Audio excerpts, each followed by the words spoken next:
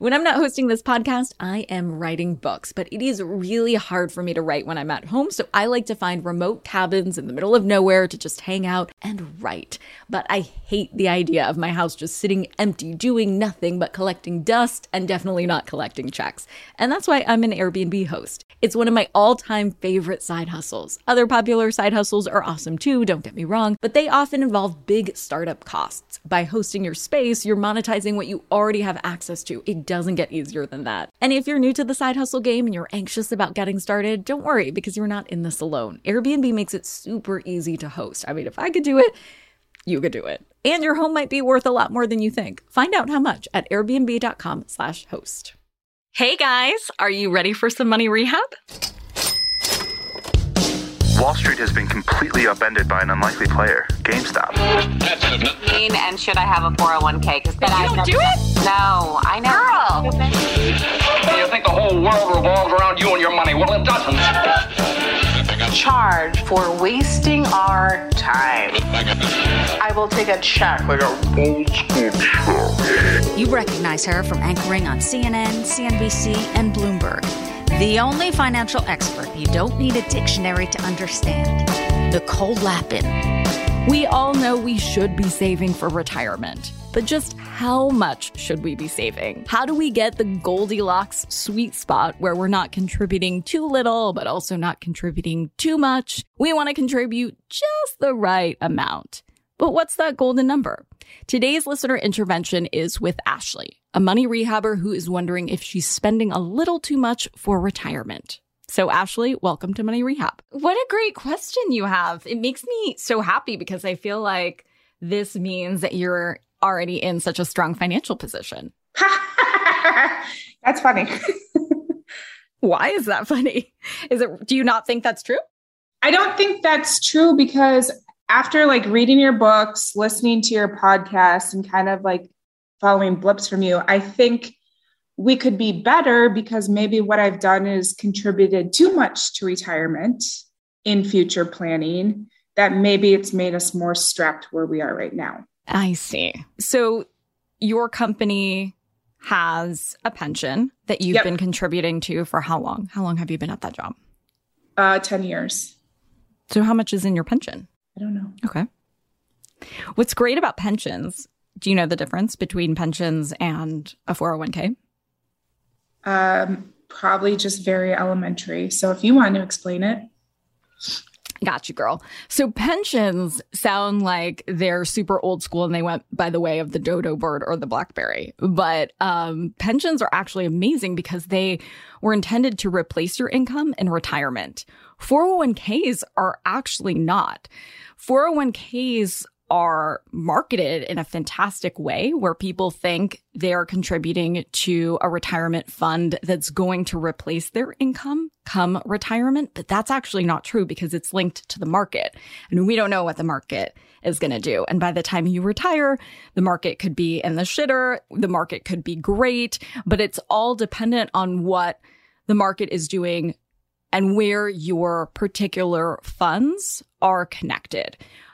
The pension doesn't have anything to do with the market. The pension is something that you contribute to and actually helps you maintain your lifestyle in a guaranteed way. So I worry about folks who only have one. Now, it sounds like you have many, which makes my heart so happy because the more the merrier when it comes to retirement options, and the more diverse you can be, the better. So you can hedge against any issues that happen in the market and any tax issues. So the difference between a Roth anything and a traditional anything, because there could be Roth 401ks, there could be Roth IRAs, there could be traditional 401ks, there could be traditional IRAs, is just how you're paying taxes. So with the Roth versions, you're paying taxes now so that you don't pay taxes later when you're an old sexy lady. And then the traditional versions are the ones where you do have to pay taxes later. So you might see this ginormous number in that account or whatever traditional account you have, but that's not the full amount you're going to get later. Mm-hmm. Did that help? Yep. Cool. So I have the pension and then I also have the TSP. So through TSP, that's where I'm contributing, where my employer will match 5%. So I've done 5%, and that's where our 401ks come into play. But I did 10% over the 10 years on my own. So I already have a 6-figure value in there saved. And so that's where kind of my question came from, not realizing how beneficial my pension would be. If I'm already putting 10% of my own in, my employer's matching 5%. I know I have my pension. Do I feel comfortable knowing that that's kind of like that borderline 15% you refer to with your 3 E's? Or because then I'll just keep going. So, and this is where I'm wondering if we did too much, because we also have private wealth that we invested in, where we have, right now we have like $35,000 saved through a private company. And then we also did private through our credit union, which is like another 10 grand. So I'm looking at all of this and I'm like, holy moly, we have a lot of money tied up in these things. When like we built a home 2 years ago and we had to take out like a home equity right away to do like different projects and stuff that couldn't get done because we finished building in November in Wisconsin. So, you know, you can't put in a driveway and things like that. So now I look at this and I'm like, holy moly, we have all this money tied up in private wealth in our credit union that would have been helpful on the front side. Do I need to reconsider how much money I'm actually putting away for retirement in the long run so we have more available cash for these sort of things? And then another question I have is, how do you kind of figure out how much you should have for retirement? I love this question so much because that was actually the question I was going to ask you. Have you even figured out how much you need for retirement? That is the first step before you even know if you're putting in too much or too little. Right. You have no benchmark. Right, exactly. I have no idea. One of the questions I have is, how do we predict/calculate how we plan for retirement? And I was hoping that that's where I could get more navigation from people. Yes, absolutely. Hold on to your wallets, boys and girls. Money Rehab will be right back. Now for some more Money Rehab. So all of these questions make me want to take a more bird's eye view into all of your finances first. So when you say home equity line, you mean you have a mortgage and a home equity line of approximately how much? $35,000, naturally. Okay. And then do you have any other kind of debt? So we have our mortgage, we have our home equity loan, which that one's $35,000. Our home mortgage is like $350,000 that we have. The only other debt we have right now would be a student loan. Okay. And I've been just slowly paying on that, waiting to see if anything will change. Yeah, that makes sense. I mean, I always like to put student loans at the bottom of the list because they can take away your house, they can take away your car, they can't take away your brain. Right. So are you feeling like you are not having the lifestyle or the financial freedom today that you would want? I think so. I think we have, from what I feel like is maybe it'd be nice to have more cash flow. And how much cash flow? I guess enough to get like a new vehicle for our family. Okay. So probably like an additional $500 a month would be nice. Okay. Now that we have that like cushion for those sort of things. Well, I love that you're over-indexing on saving for the future and not the other way around, because you're already then accumulating interest, you're having it grow through all of these different vehicles, which is awesome. And now you're saying, hey, you know, I get it. There's a sweet spot between thinking I'm going to live forever and thinking I'm going to die tomorrow. And I'm kind of in the, more in the zone. You tell me if I'm wrong. I'm speaking as Ashley, more of the zone as I'm going to live forever, which is a more conservative zone, right? Because you're really trying to squirrel as much money away as you possibly can. Now, whether or not you're squirreling away too much money has to do with how much you need as a nest egg. So I think of it as 3 different levels. And this all is coming out, by the way, in my next book, which I'm really excited about because it takes Rich Bitch to the next level. I like to break down 3 categories because it gives you 3 different benchmarks for what you'll need in retirement. So rich enough is sort of my idea around having the bare bones lifestyle that you're going to have. Pretty rich is having maybe the same lifestyle you'll have along with, the better creature comforts that you might want.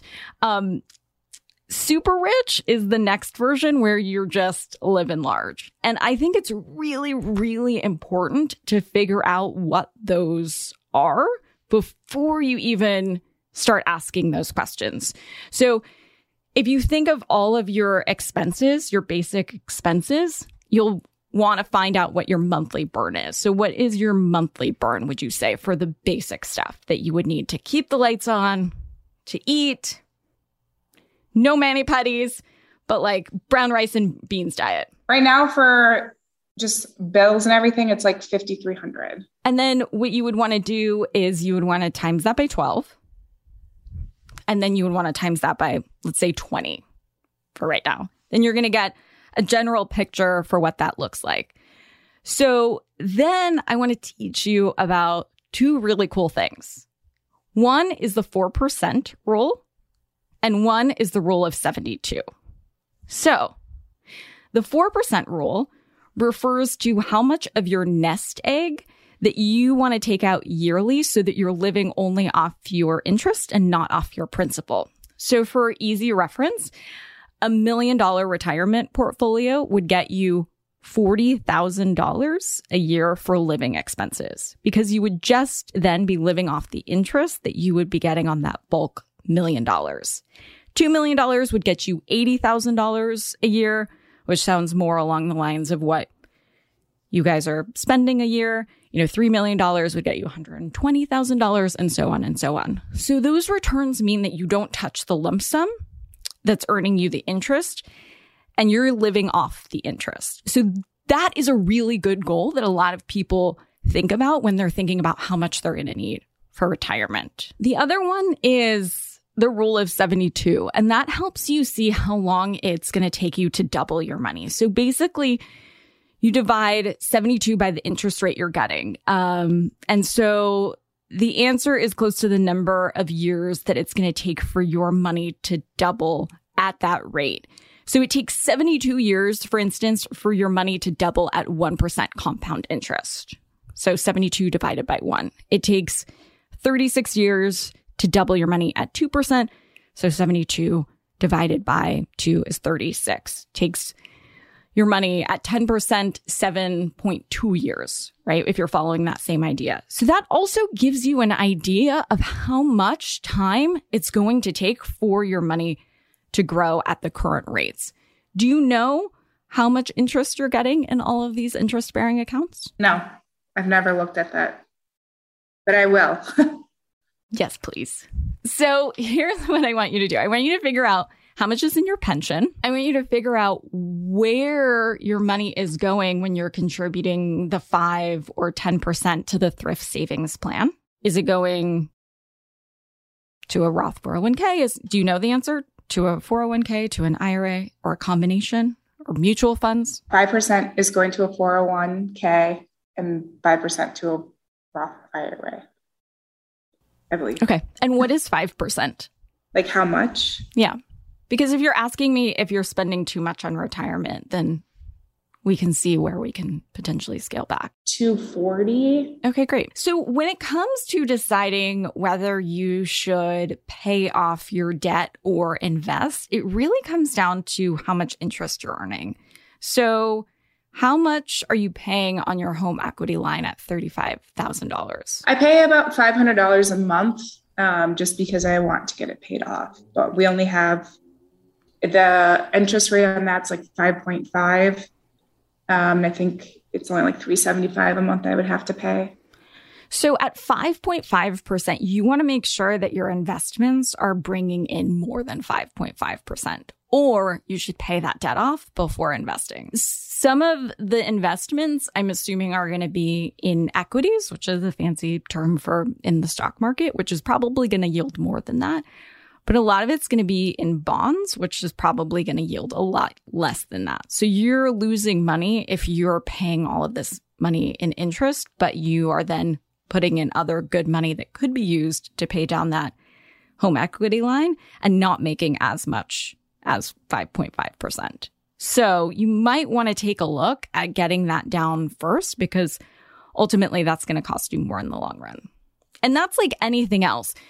If you want student loans, another reason why I put that lower on the list is because usually those interest rates are quite low. And so you can make more money in the market than you would be paying on those interest loans. So that's like an arbitrage, which is where you're kind of playing the system to your most advantageous way to make money. In order to answer the question of, are you saving too much for retirement, you really have to know how much you want for retirement. So I think the biggest homework for you right now is to sit down with your husband and have a really honest conversation. Like, hey, babe, do you want to have a Target lawn chair in the back of a cottage? Or do you want to roll in a yacht?